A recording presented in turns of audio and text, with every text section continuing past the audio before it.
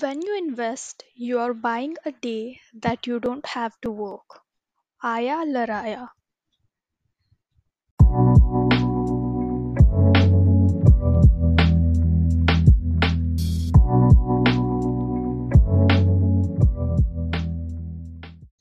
Hey guys, what's up? Welcome back to Adulting Conversations over Coffee. This is our part 2 of financial planning. Financial planning, how to invest.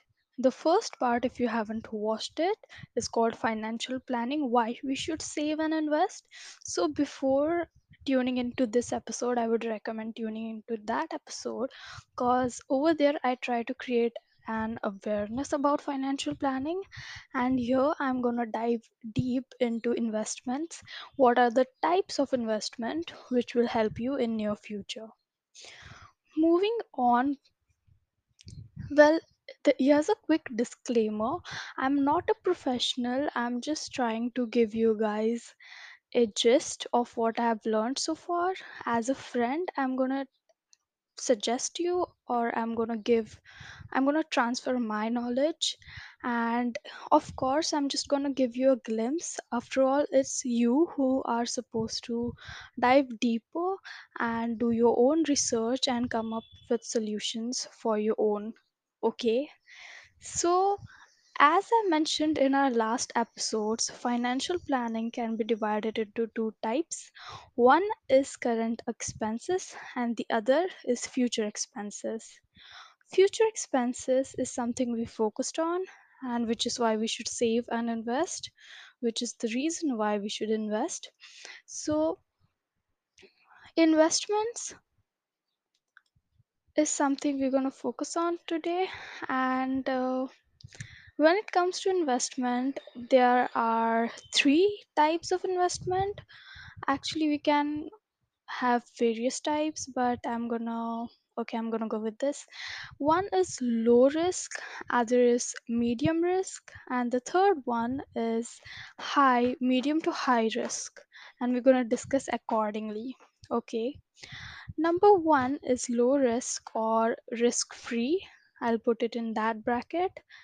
The first one is, in low risk comes recurring deposits. So, recurring deposits is where you go to a bank and you monthly deposit your money, while the time is flexible for this kind of investment, and the returns, as I said, low. It's a low risk, so the returns are low compared to any other plans. Right now, I'm referring to the rates in India, the after pandemic scene. It went from 3% to 5%, and I hope it will maybe nearby go to 7% again, which was the conventional rate. And yes, the tenure is flexible. You can remove your money uh, maybe in a few months or few years. Y- Bank to bank, everything varies, so you should make your own research on it. Number two comes fixed deposits. So basically, in fixed deposits, you're supposed to put in a huge amount of money at one time and take it out after a year or two. Again, it is quite similar to recurring deposits. The only difference is that you're supposed to put your money one time. In recurring deposit, you have to put your money every single month. So when it comes to fixed deposit, the rates are even similar to recurring deposits. And uh, after a year or uh, even here, the tenure is flexible. You can remove your money anytime after a year.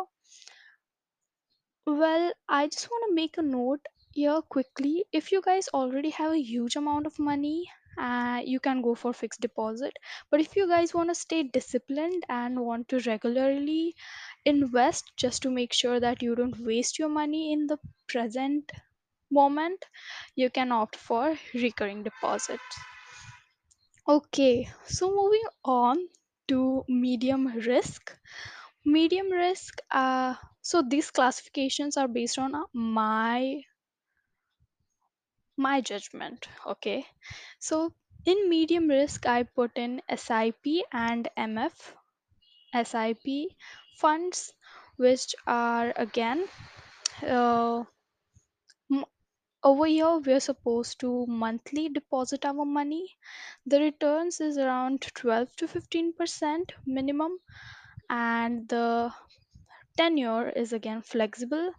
But the earlier you remove your money, the less or negligent is the returns you'll be getting.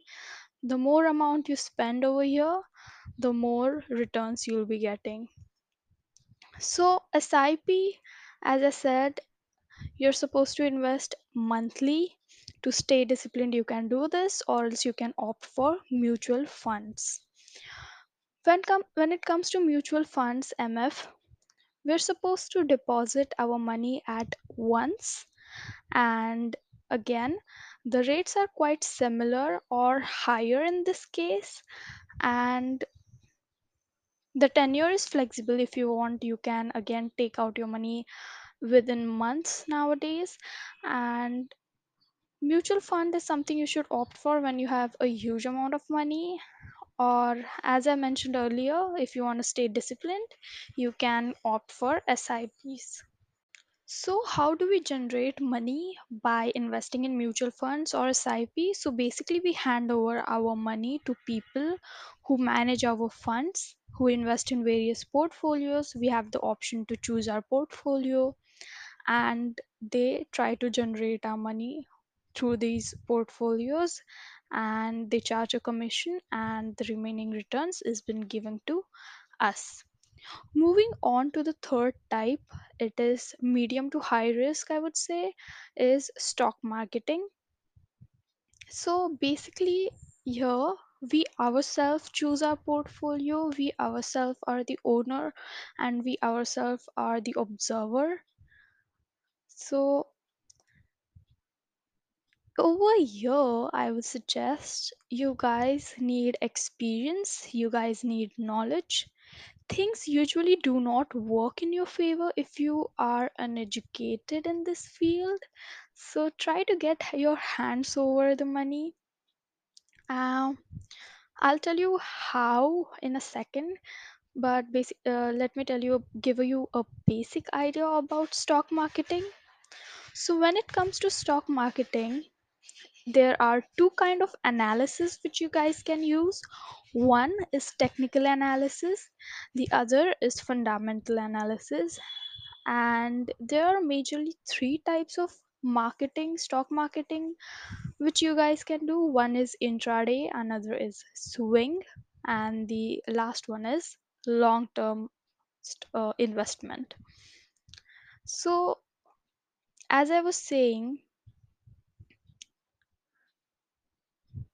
I personally feel you need to study the market and the concepts. Do paper study rather than directly investing your money, or initially invest a very small amount of money till you guys get confidence. And they say, and by they I mean people who are into stock market, higher the risk, higher is the return, lower is the risk, lower is the return. Okay, so the other way, apart from these three ways which I mentioned, which I categorized into lower, medium, and higher risk, there are a few ways, and some of them I'm going to mention. The first one, which I believe, is the gold or silver investment. You guys can buy gold or silver coins, and this is preferred for long term, because if we zoom out and look at long term investment, gold and silver's price is always increasing gradually over a few years of span.